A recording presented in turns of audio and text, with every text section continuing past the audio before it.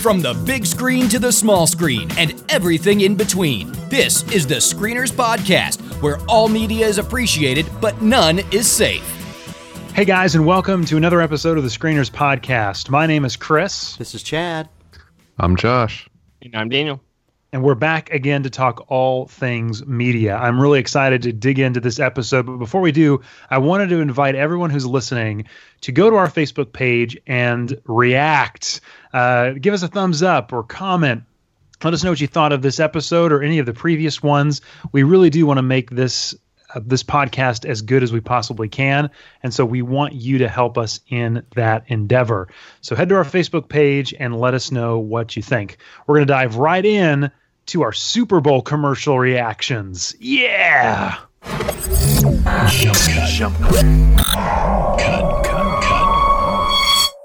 cut. So as Chris has now adequately prepared us for this week's Jump Cuts, we're going to be talking about our Super Bowl commercial experience for 2017. Every year, the ad agencies around the world roll out the big bucks and all the big guns to get their material in front of an audience of well over 100 million viewers at a high premium cost. And it's wonderful, sometimes funny, sometimes moving. And so what I thought we'd do tonight is go around and talk with each one of the screeners and just ask them if you had any memorable commercials, anything stick out to you one way or the other. So first, let's go to Daniel. Daniel, you are living in Atlanta. You've been there for a few years, and so we're in a sort of mourning, I think, at this point. Yes. The greatest collapse in the history of sports, but let's not get Choke. into that. Yeah. So to keep it in lighter fare, did you have any commercials that you thought stood out to you one way or the other?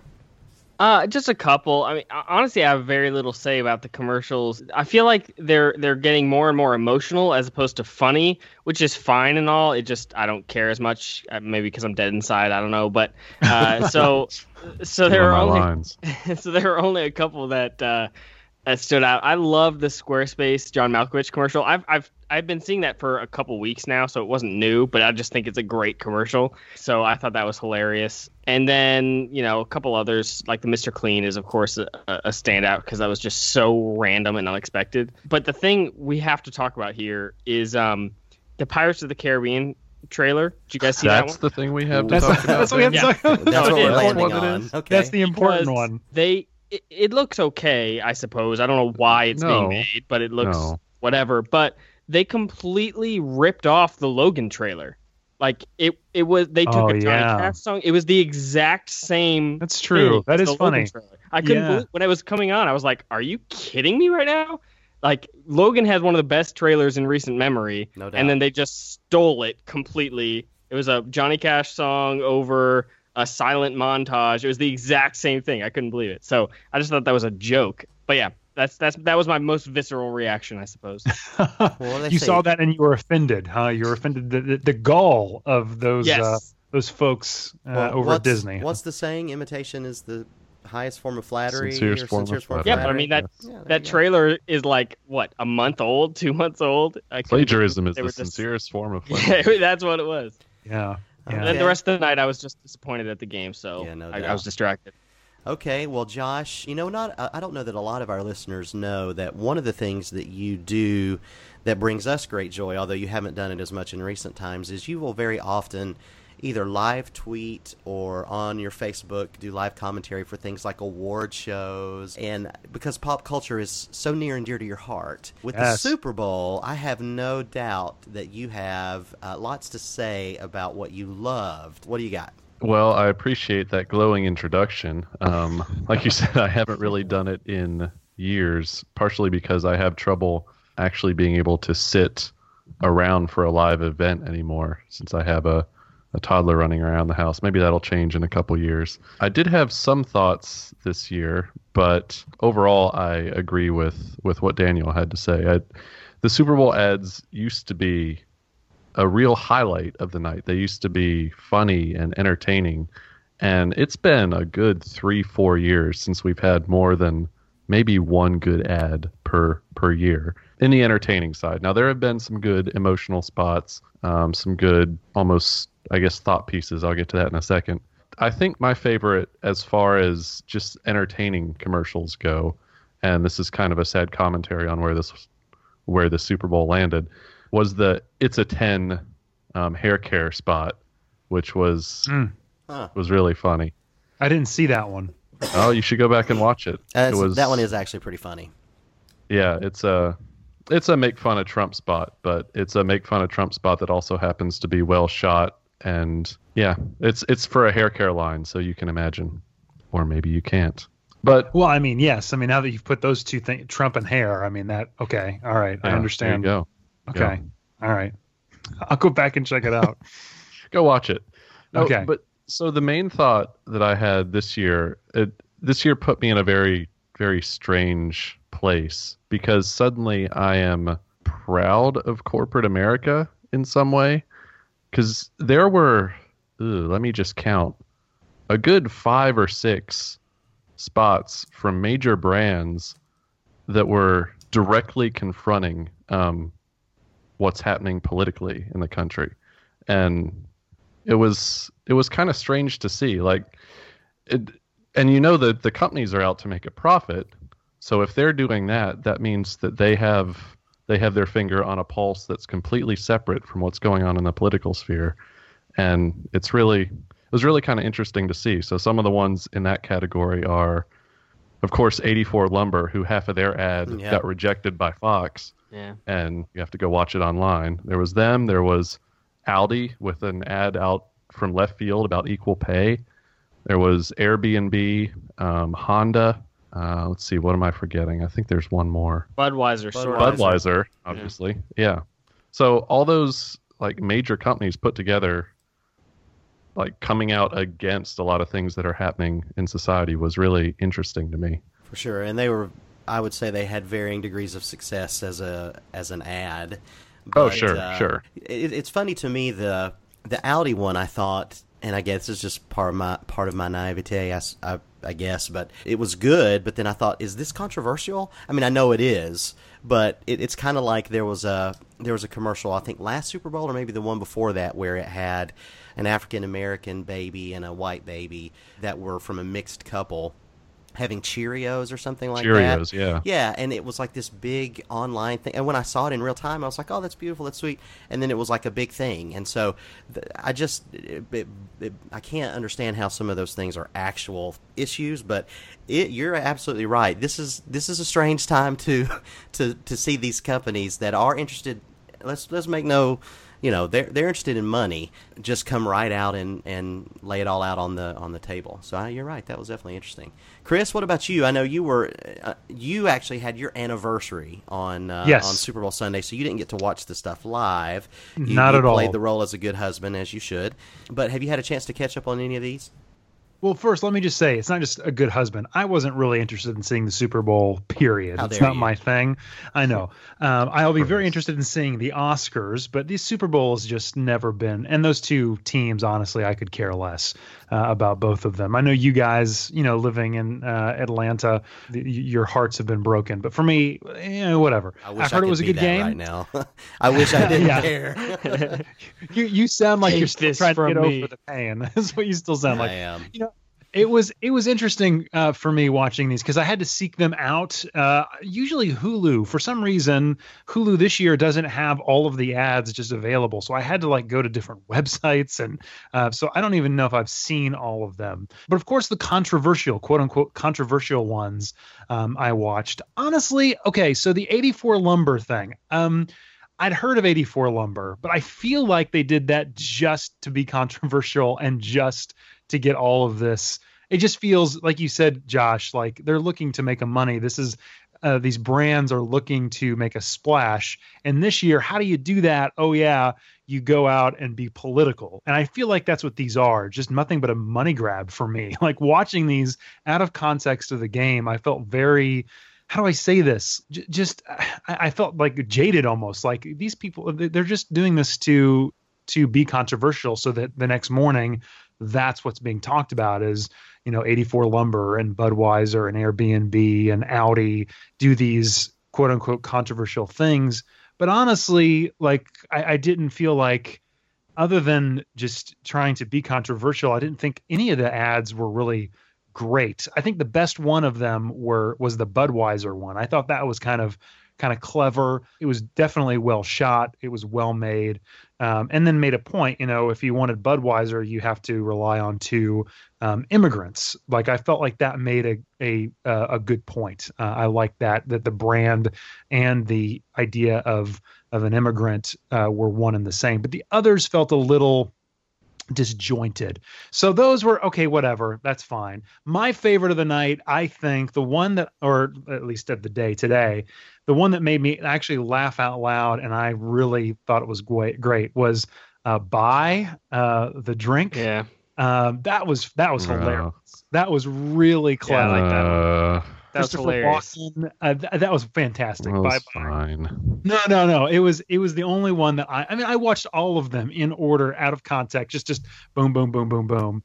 And that one for me was, I think, one of the best. The Honda commercial with the high school. Oh, the cafe. yearbook. Yeah, the yearbook. Oh yeah, that's pretty good. Yeah, the yearbook thing, that was pretty clever and good. But I think also, so Bai probably is my favorite laugh of the night, and then Stranger Things 2 trailer was probably my other favorite thing of the evening. So I don't know. For me, it was pretty disappointing. I don't know if I saw all of them, so maybe I'm missing a great deal many. But the ones that I did saw like either they were kind of trying to go for a shocking point and be controversial, or they just weren't funny and kind of missed the mark. So for me, it was really just a mediocre mix of stuff. So I don't know. It was kind of disappointing, honestly. Just Google Verizon BDSM, and I'm sure some great stuff will come up for you. I did see that. No, I did see that. Not that it was horrible. Those were terrible. Don't do that. No, I did see those commercials, but I was just like, again, like, I don't know. I just think they fell flat, man. A lot of that stuff just fell flat for me. Anyway. Well, I will give two counterpoints or food for thought items to your cynicism, and I know me countering cynicism is a great irony. But so two things. One, Airbnb has actually followed up their ad campaign with a pledge to provide housing or temporary housing to, I think it's like 100,000 people, refugees / people in need. So Sure. that's backing their ad up with something. And also, but I still think that's advertising. If I'm being, it's a business. It's not like they're doing that so that just to be nice. They're doing that so that this is the same thing that I heard with like Lyft and Uber. Like the reason why Lyft gave all that money to the ACLU was so that people would delete Uber and download Lyft and use Lyft. It's a business move. They're businesses. I'm just saying that sure, but it's a double-edged sword. I mean, they're still doing good things. So sure, of course they're trying. They're a company, but you know. Okay, all right, sure. Go ahead, Josh. They're still a company though. They're not a person. Interesting that we're talking about the founder tonight. It's good. This is good. I know, right? It is.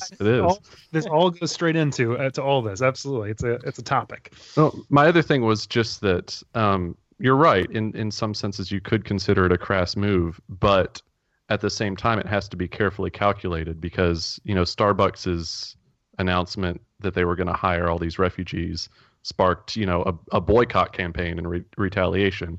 So these brands have to bank on the fact that public opinion is actually on their side, that they're going to come out ahead on this gamble. And so that's what I think is actually interesting in the whole thing, that they've made that craven calculation. My we're argument still going to come out ahead because the public is on our side.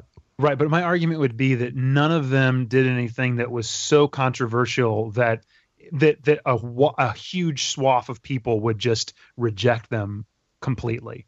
Like I don't like again like the Budweiser ad I think is trying to say, hey, listen, 2 immigrants did this. Just think about that. They weren't trying to make a point about like honestly I just think that they didn't go far enough. Is I guess would be my thing. Like if you're going to do something and you're going to be quote unquote controversial, then just go all the way in. But I don't think they are. I think they're kind of on the fence. They want to be one thing, but also I don't think they're going far enough in that direction. If I'm just being so like the 84 lumber thing, I feel like I've never heard of that before, and the reason why they did this was and they tried to go all out and then they got quote unquote I wonder what the story is about them getting censored by Fox. I don't know if that Fox refused to run their ad.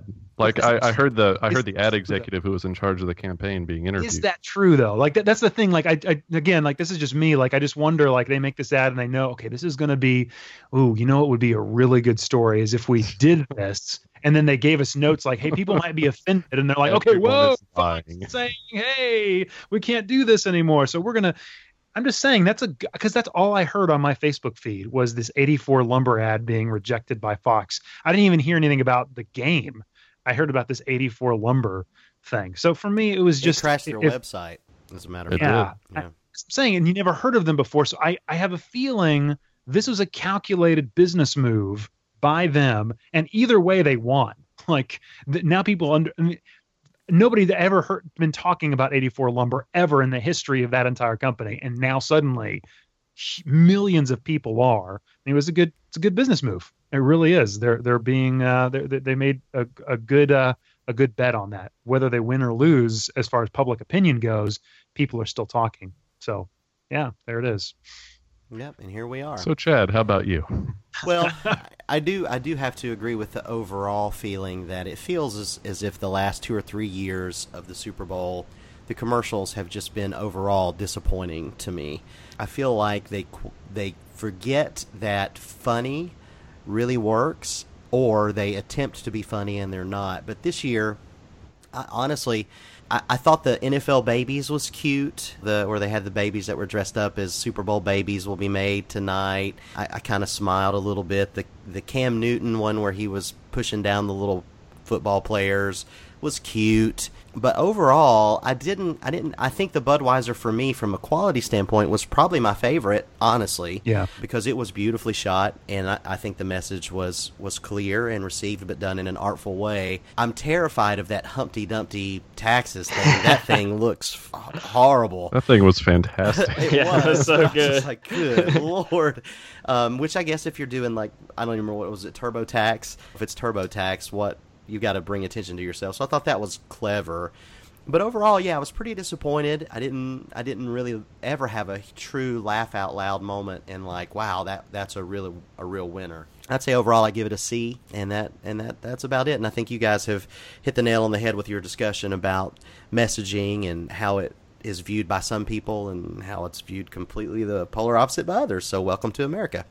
So, hey, there's one thing I forgot to mention. If you're done, Chad, I don't want to cut you off. No, go ahead. I didn't catch this on the air. I read about it after. Did you guys see or hear about this Cards Against Humanity ad that they did? That is freaking hilarious. I wish I had seen it live on TV. But yeah, so for those of you who didn't see it, I guess they aired a 30-second commercial of a potato with the word advertisement written on it, and nothing else for 30 full seconds. No music, no anything. Nothing. And so they did it so that they could write this whole long blog post about why our Super Bowl ad failed. And it's basically just making fun of the ads. It's making fun of the Super Bowl. It's making fun of advertisements in general.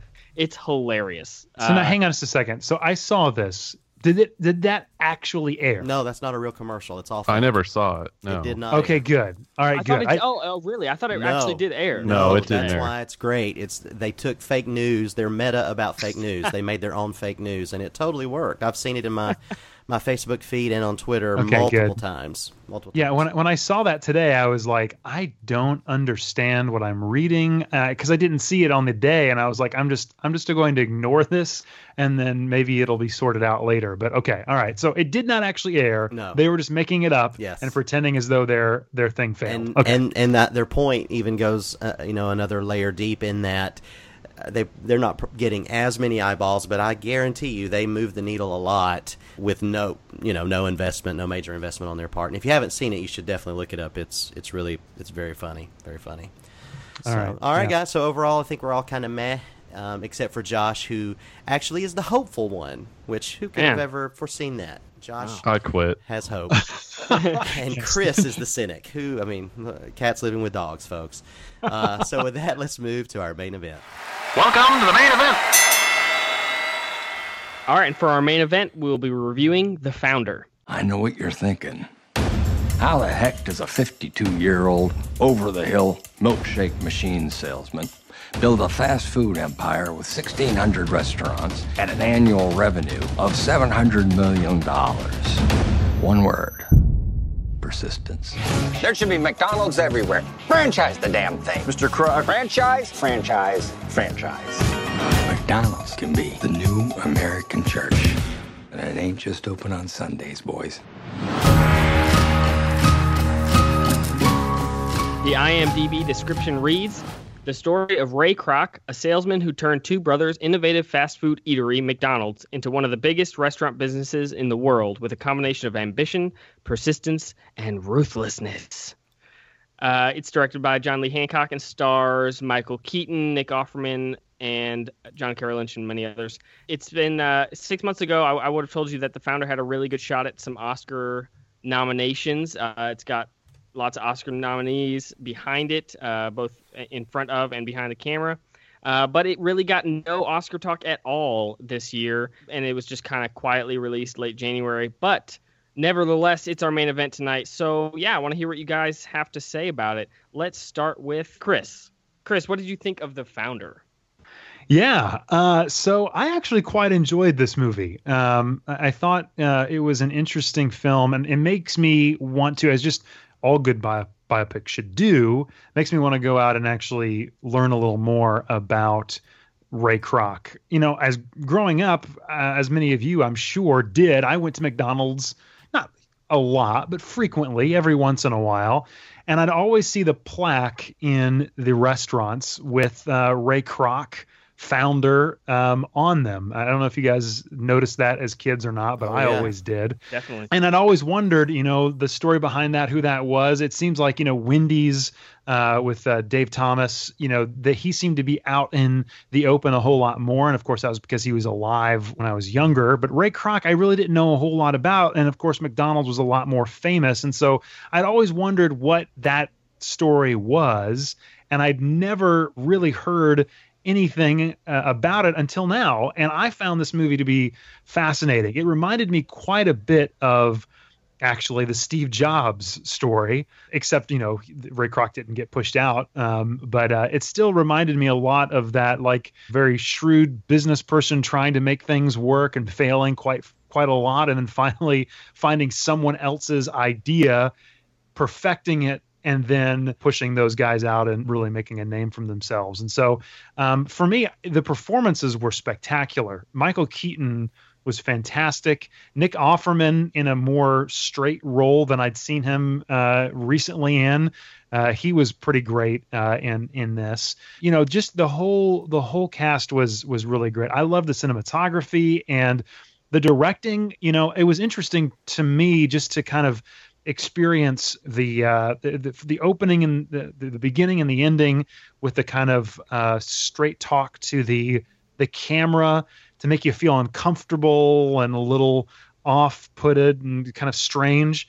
But I think the tone they really nailed for me of this movie, being able to tell a story, telling it well. I don't know. I found it quite captivating. Melody and I, as has already been said, it was our anniversary yesterday, and so we went to go see The Founder and Patriots Day in the same day. It was a double feature of real life events. I thought The Founder was quite spectacular. It was a good movie. So anyway, that's all I'll say for right now. I don't know if we'll get into spoilers or not, but I think for the most part, it was really well made, well acted, well directed. The director, I just looked up and realized that he directed The Blind Side, Saving Mr. Banks, and Snow White and the Huntsman. That seems a little strange to me. One of these things is not like the others. Gotta pay the rent. Yeah, it's really weird. Wait, he didn't direct that. Wait, he didn't. No, he wrote it. He wrote it. Sorry, you're right. Thank you for That's correcting. Even worse. He wrote it. Yeah, that's no better. Really strange to me because those things do not feel like the same. And then he also directed The Alamo. So he directed The Alamo, Saving Mr. Banks, Blind Side, The Founder, and he wrote Snow White and the Huntsman. Anyway, so weird. But I thought it was a really solid film. It wasn't spectacular. It wouldn't have made it on my top 10 of last year or even this year, but solid film. All right. So Chris was captivated by The Founder. Chad, what did you think? Well, I think the one thing that's clear is that Michael Keaton is back for sure. Not that anybody ever doubted his ability, but he was gone for quite a while. Coming back with Birdman and it's a great performance, and it's the one thing that biopics with me, I have a love and hate relationship with them, primarily because after you've seen a certain number of them, the template becomes very obvious, and the cliches that are often written in to dramatize factual events become very evident. And what I liked about this is also what I didn't like about it. What I liked about it is that it really was very interested in the minutia of the business and the deal and how things came together and the structure that was put into place, at the restaurant. And it spent a lot of time covering those things. Yeah. However, I liked that, but because it spent so much time doing that, it didn't really get much into the motivations, the why these people are the way they are. Didn't have a ton of time to develop, although I think it thinks it did. It didn't, for me, it didn't have a lot of time to develop the characters in a way that I thought was as satisfying. So as a result, I admired this movie a great deal without loving it. And it was written by Robert Siegel, who wrote The Wrestler, which is one of my favorite movies of all time, which is also based around a central performance. And so I was kind of hoping that it would kind of be that level of an expose on this person of Ray Kroc, and it just didn't quite get there because it wasn't necessarily interested in that. I agree with Chris, though. The cinematography is beautiful. I didn't know anything about this story, and so I was very interested in the telling of the story and what was going on. I'm always going to like movies where you have a central protagonist who is unlikable, and in this case, Michael Keaton is so compelling as an actor that you can't help but root for him and be on his side, while at the same time recognizing that as presented, he's a horrible human being. So that gray area is always interesting to me. So overall, I think I'm exactly where Chris is, where I appreciate this. I am actually a little surprised that we didn't get any talk of Keaton, any substantial talk of Keaton snagging an Oscar nomination for this, because I think it is of that caliber. But overall, I think the deficiencies of the movie are probably what kept him from doing that. So overall, a strong like, and that's about as good as I can do. A strong like from Chad. Josh, do you like it any more? Like it any more than strongly? Well, I don't know that I can do that for you. But there were two main things I liked about this movie. The first being its unintended timeliness, and I say unintended because it takes years to get all the way through the process of actually making a movie. But suddenly in January of 2017, we have this movie that by the end of it, we've seen this absolute master of alternative facts be presented to us, and this quintessentially American story about this little guy who pulls himself up by the bootstraps. Well, actually, two different little guys' stories. One of them who pulls himself up by his bootstraps by the power of positive thinking, which, by the way, Trump's family went to Norman Vincent Peale's church when he was growing up. Pulling himself up by the bootstraps with positive thinking. And then there's the other little guy who pulled himself up and made something of himself, only to be snuffed out by an egomaniac. So I think all of these things swirling around in this story were just really, really strange that it was released at this time, but maybe it's more of a timeless American kind of thing that this happens over and over. But anyways, that was one thing. And the other thing was that I really liked was the fact that the movie managed, at least for me, maybe I'm naive about these sorts of things, but it managed to keep me guessing for the most part. There were some clear pointers in the other direction, but for the most part, I was left wondering about Kroc. Like, am I going to root for him? Is he a sympathetic character or not? Right up until the third act of the movie when stuff happens. But up until then, it's like he's doing things that sometimes I don't like, but at the same time, it still feels like a little guy story from his point of view. Yeah. So I found that interesting. Yeah, we should definitely talk about that point in spoilers, because I'd like to discuss that. Is Ray Kroc someone worth rooting for? So yeah, exactly.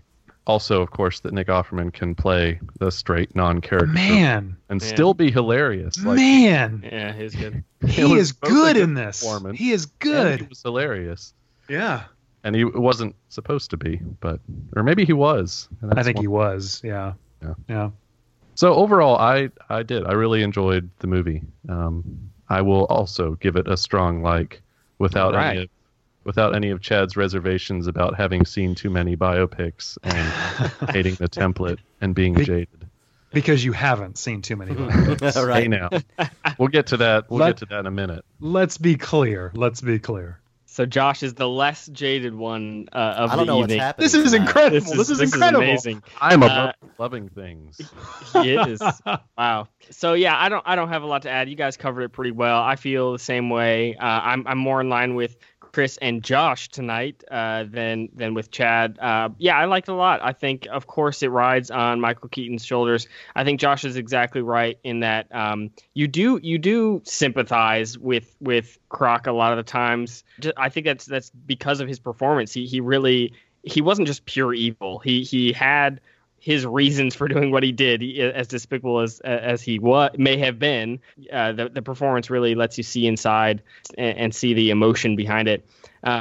But yeah, exactly like Chad said, Michael Keaton's back. You know, he's been in back-to-back Best Picture winners the past 2 years, and that's kind of why I thought this movie would get more attention. He definitely should have been more in the conversation for Best Actor than he was this year.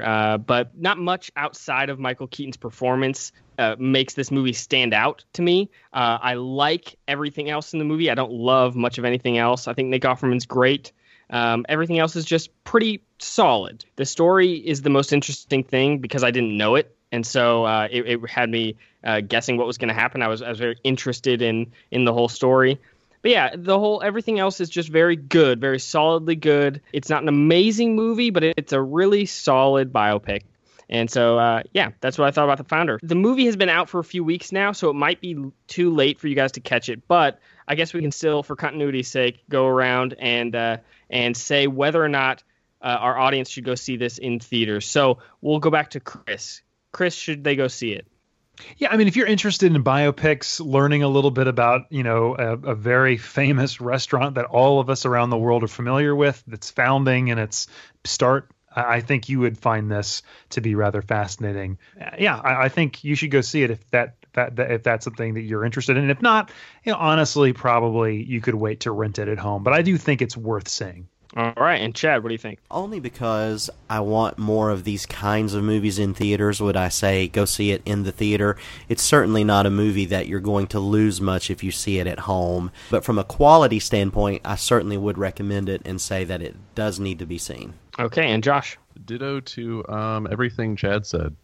Support movies like this being in the theaters, but you're not going to miss anything if you watch it on TV. But you should see it. Yep, and same goes for me. All right, so with that, do we want to go into spoilers then? Yeah. Spoilers, Ray Kroc ruined McDonald's. Do you want me to actually pitch it, or was that good enough? Go ahead. All right, so with that, we'll go into spoilers. The first rule of Fight Club is you do not talk about Fight Club. Well, you look nervous. Is it the scars? You want to know how I got them? There's so many places it would never occur to Hawk to hide. However, the reason the Führers brought me off my Alps in Austria and placed me in French cow country today is because it does occur to me.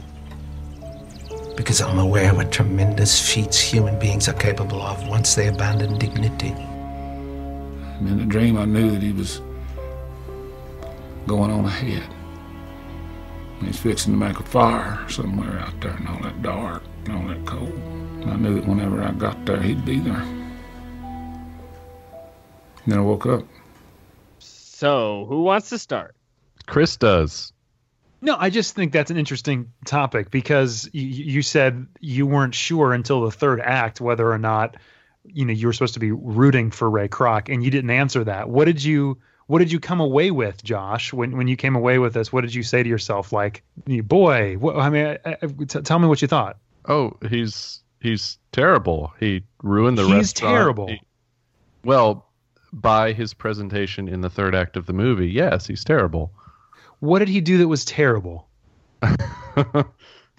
Really? Well, here's the reason why. Because we're going to talk about biopics. We're going to talk about biopics, and I'm going to just spoil some of the things that are on my list. But you have biopics like Steve Jobs. Was he a terrible person? Yes. Okay, and so was, I'm guessing, Mark Zuckerberg. Yes. I'm not he sure stole that from we the- can just he overtly stole from the pronounce people terrible. or Winklevoss. not. So that's the thing. It's for a me, personal opinion. I'm pretty sure. I mean, he stole from the Winklevoss, twins. That's the Mark Zuckerberg story. That whole. So and again, for me, this story was interesting because definitely when you read the summary, Daniel, ruthless is definitely the case. I mean, without a doubt, he saw an opportunity, he took advantage of it, and that meant that he then took the business away from the two brothers. But honestly, watching that movie, I was trying to think to myself, okay, so the two brothers were, and maybe you guys can maybe you read it differently than me, but the two brothers really didn't want to do anything with their restaurant. They wanted to stay where they were. They wanted to do their own thing there. And if Ray Kroc wanted to go ahead and open up franchises, they would just let him do that and then take on the ongoing income from that and do that. But they didn't really want anything to do with the franchising of McDonald's. Is that right?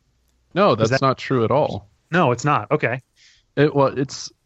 Sorry, maybe the way you presented it is true in the fact that they did not set out wanting to franchise the restaurant. Yeah, but they tried, and then they said it doesn't work.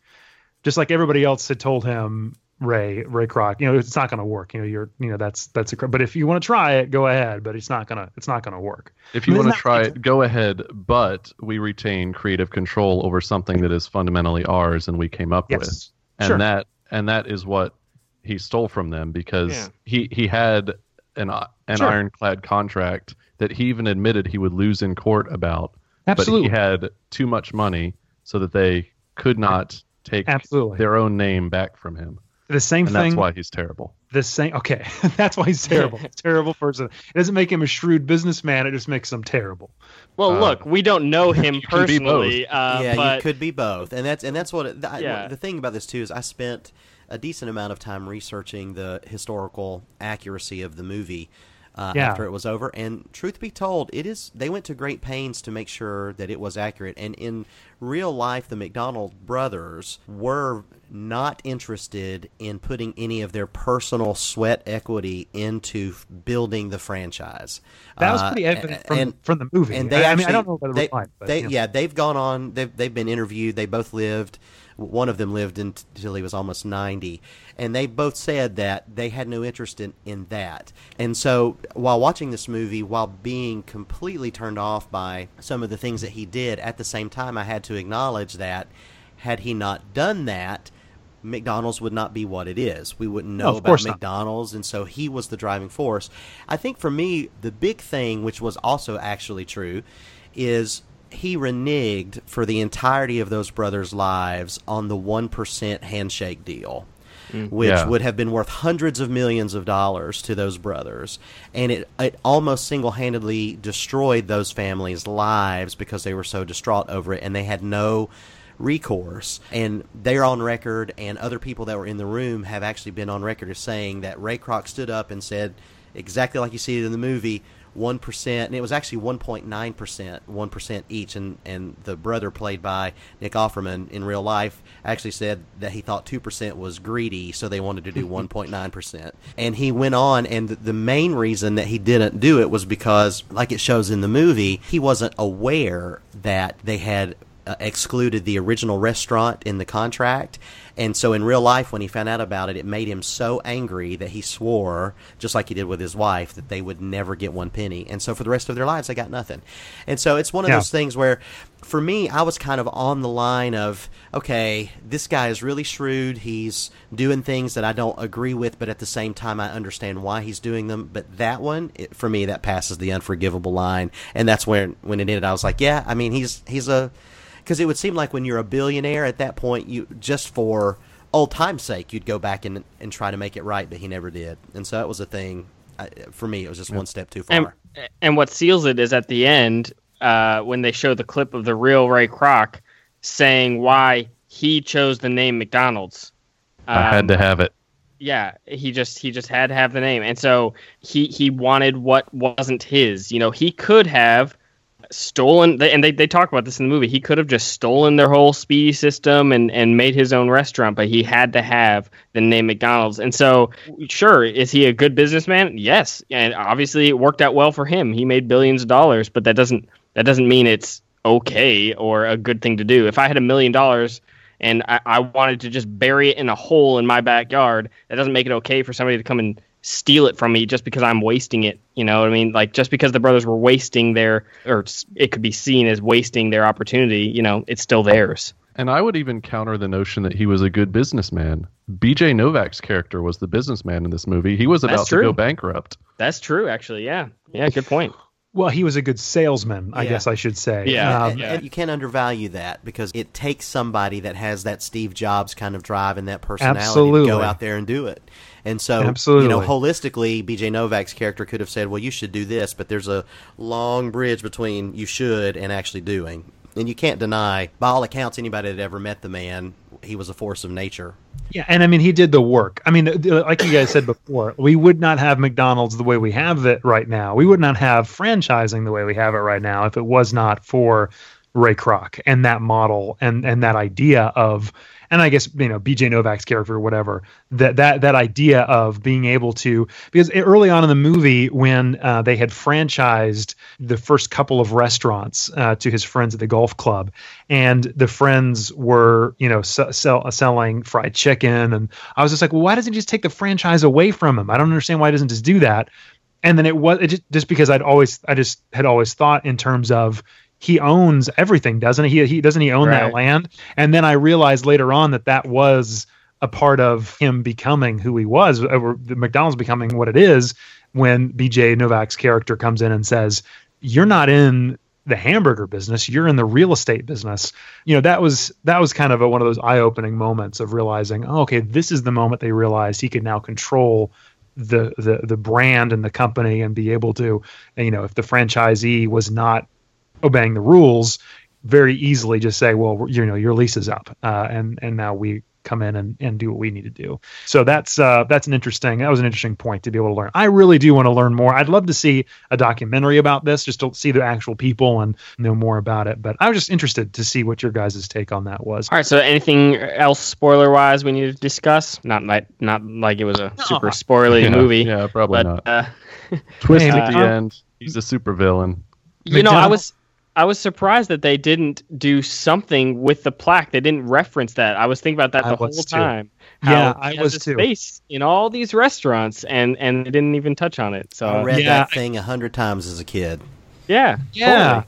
I see. That was the thing. Like I was expecting for them to say, like, he was, you know, he was such a egomaniac that he wanted to have this plaque, you know, in his, but they didn't even mention it. It was a strange moment for me. Yeah. All right. Well, if that's all we have to say, let us know what you think about The Founder if you go see it, and we will move right into our top 3 biopics. 3, 2, 1. The top 3.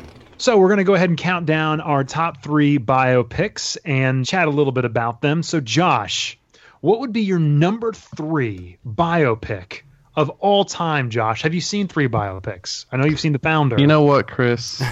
Getting a little tired of your negativity tonight. That's right. I love you. I love you, Josh. Skepticism. It's true. Yes. So, as is the custom, I have to spend a little bit to talk about how I made my list, and that is how I always make these lists. I Googled biopics, and I looked at everyone else's lists. There you go. How I do it. But once I got into it, I realized that biopics are actually something I have a fairly long list of. Of ones that I like and ones that I semi-remember at least. What's happening tonight?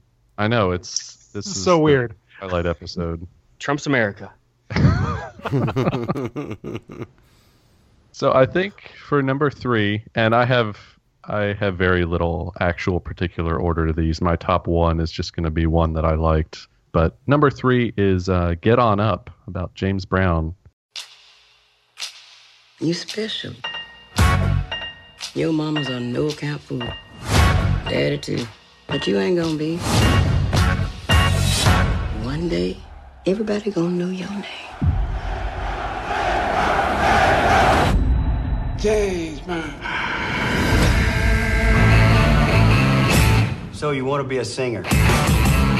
Oh, no, sir. What I really want to be? Mechanic. You got a problem? You do music? The only thing keep me sane in here. Hit it! Every man in this band walk taller because they with James Brown. Are we done, Mr. Bird? I'm afraid not, Mr. Brown. I said, are we done? I think we got more funk than the trumpet. Wow. Oh, yeah. That's pretty good. Boy, yeah, I have forgotten all about that. That's a good All movie. right. Yeah, Yeah, it nice. was. Nice, Josh. All right. So I have a feeling that we're going to be recommending a lot of these movies because I have a feeling that a lot of people have seen these. So that's a really good pick, Josh. Nice. All right, Daniel, number 3, top. What are the things called? Biopic. Yeah. My for my list, I tried to mainly stick with movies that are just about well-known figures because I did the same thing that Josh did. Some people consider some movies that just were based on real events biopics. But I was thinking like Into the Wild was on that list, which is one of my favorite movies. But yeah, that was a real guy, but that doesn't seem like a biopic to me. So I was trying to stick to well-known figures. So for number 3, I have a recent film that I couldn't stop talking about after I watched it. It was on my top 10 list last year. I believe it was number 3, if I'm not mistaken, 3 or 4. And that's Love and Mercy about the Beach Boys. Oh, yeah. I knew that was coming up. I'm surprised it's 3. Yeah, and I haven't seen that one either. So 2 picks so far, man. And I haven't seen either one of those movies, guys. And Love and Mercy and Mercy is on Amazon Prime. So if you got that, you can watch it. I highly, highly, highly recommend it. There's not a lot of explosions in that, though, Chris. You need to know that going in. Well, then I'm not interested. Okay. Get on up Thank as a gun or two. For letting me know. I appreciate that. Chad, how about you, man? Number 3. Well, from my list, I tried to, same rule as Daniel, I wanted it to actually be about the life of a person, not just real events. And these are not necessarily objectively the best movies. There's just no way. These are movies that I just had a strong response to. And so my number 3 is a movie that I'm sure Daniel will remember. I'm not sure about you other guys, but it's La Vie en Rose, which was... Edith Piaf's life story, and Marion Cotillard, I believe, won an Oscar that year for that performance. And she was a singer and an artist in France, and it's beautifully shot. It's not a wonderful movie, but her performance is one of my favorite performances by an actress in anything that I've ever seen. It's beautiful and wonderful, and so that's my number 3. I've actually never seen that, so that's a great pick. I need to watch it. Yeah, you do. Yeah. I have not seen any of those pictures, any of those films, either any 3 of those movies. That is crazy. All right, this is good. I'm making a list, and I'm excited to be able to see it. I'm pretty sure all of you have seen this one because I like explosions. I'm pretty sure there are several explosions in this one. It's Michael Bay's biopic. No, I'm just joking. So many explosions. So many. There are explosions in this one, I do believe, though, and that is The King's Speech. Okay. This movie took me by surprise. I don't know if we did an episode about this or not. I don't know. I can't remember. I just remember us needing to go see this movie for some reason, and I wasn't exactly thrilled to go see it. But man, it did surprise me, and it was really great. It got a lot of. I know it won or was nominated for several awards. Did it win the Oscar that year? I can't remember. Best Picture. Yeah, Best Picture. Yeah. So like that. It was really good. It's a very good film. So The King's Speech is number 3 for me. Okay, so let's go back to I know it was. It's great. Okay, so let's go back to Josh and talk about our number 2 biopic. How about you, man? What is your number 2? Well, anticlimactic. That was my number 2. Was The King's Speech. Oh, nice. Fantastic. All right. Performance, Colin Firth. Yeah, no, absolutely. So good. It was a really great movie. Okay, Daniel, how about you? Number 2, I had to throw a very fun movie in there. That's Catch Me If You Can. Welcome to Miami Mutual Bank. How may I help you? I'd like to cash this check here, and then I'd like to take you out for a steak dinner. Are you a real-life pilot? I sure am, little lady. The jump seat is open. It's been a while since I've done this. Which one's the jump seat again? Dr. Connors to the ER. Dr. Connors to the ER. Great movie. Yeah. I thought about that one, but it didn't make my list. Chad, holds up. Yeah, it does. Yeah, it's been a while since I've seen it, but I remember really loving that movie. All right, how about you, Chad? My number 2 biopic is one that I did not enjoy watching, but it was my number 1 movie for that year in 2013, and that is 12 Years a Slave. Nice. Steve McQueen. It's a horribly difficult movie to watch, but it is, in my opinion, it's borderline masterpiece and just a seminal movie related to slavery and this one man's journey through that experience. So yeah, 12 Years a Slave. Nice. All right. Let me see here. I wanted to just check a quick fact before I gave. Now, it's true. All 3 of my films were nominated for Best Picture. My number 2 biopic was Braveheart. I came back home to raise crops and, God willing, a family. Pick a flock of your finest assassins and set a meeting. My lord, Wallace is renowned for his ability to smell an ambush. Would you be willing, for one chance, just one chance, to tell our enemies that they may take our lives, but they'll never take our freedom? All right. Okay. Man, such a good movie. It's been a while since I've seen it again, but man, I love the ending of that film. It is really fantastic. So for number 2 for me is Braveheart. I just watched that 2 days ago. That was it's a good movie. Yeah, no, absolutely. Did I skip you, Josh? No, we're about to do number 1. You're number 1. All right, Josh. What is your number 1 biopic? Well, I'm glad you've already brought it up. My number 1 was Steve Jobs, Aaron Sorkin's rendition. Wow. Just because, really? Aaron Sorkin. Yeah, no, absolutely. No, that's a great film. That's great. All right, awesome. Steve Jobs. Daniel, what is your number 1 biopic? My number 1 should have won Best Picture in the year that it was nominated. It is gripping and it's hilarious as well, and that's The Social Network. Yes. I love that movie so much. Nice. I saw that in lists, and I thought about putting that on mine too, and I was like, is that really... Because it only covered such a small part of his life. I wasn't sure whether I wanted to give it credence, but it was a very good movie. Yeah, but I think that counts as a biopic. Absolutely. There are no rules We'll talk here. about why I think that in a minute. No, there are no rules. But Chad, how about you? What is your number 1? My number 1 biopic is actually a documentary. And of course. Why didn't I think of that? I don't feel like that counts. It does count because it's a documentary about a man's life. It's about a person. It's about a person. Mm-hmm. And there's I don't know about that. Hey, my rules, no rules. We're all here. It's Trump's America. And so that is Man on Wire. Impossible. He said, well, I want to string a wire between the 2 World Trade Center towers.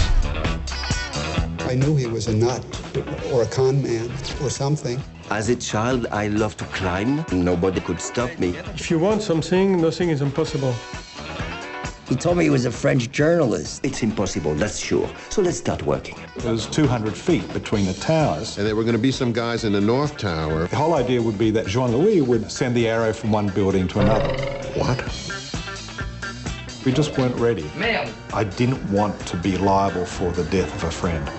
There was a movie made out of this that I did not like. But the documentary, however, in 2008, which did win the Academy Award for Best Documentary that year, is absolutely breathtaking. The fact that this happened and the way that it happened, it's one of the most exhilarating cinematic experiences that I've ever had. So if you have not seen the documentary from 2008, it's James Marsh, Man on Wire. Go and get it. It's fantastic. Nice.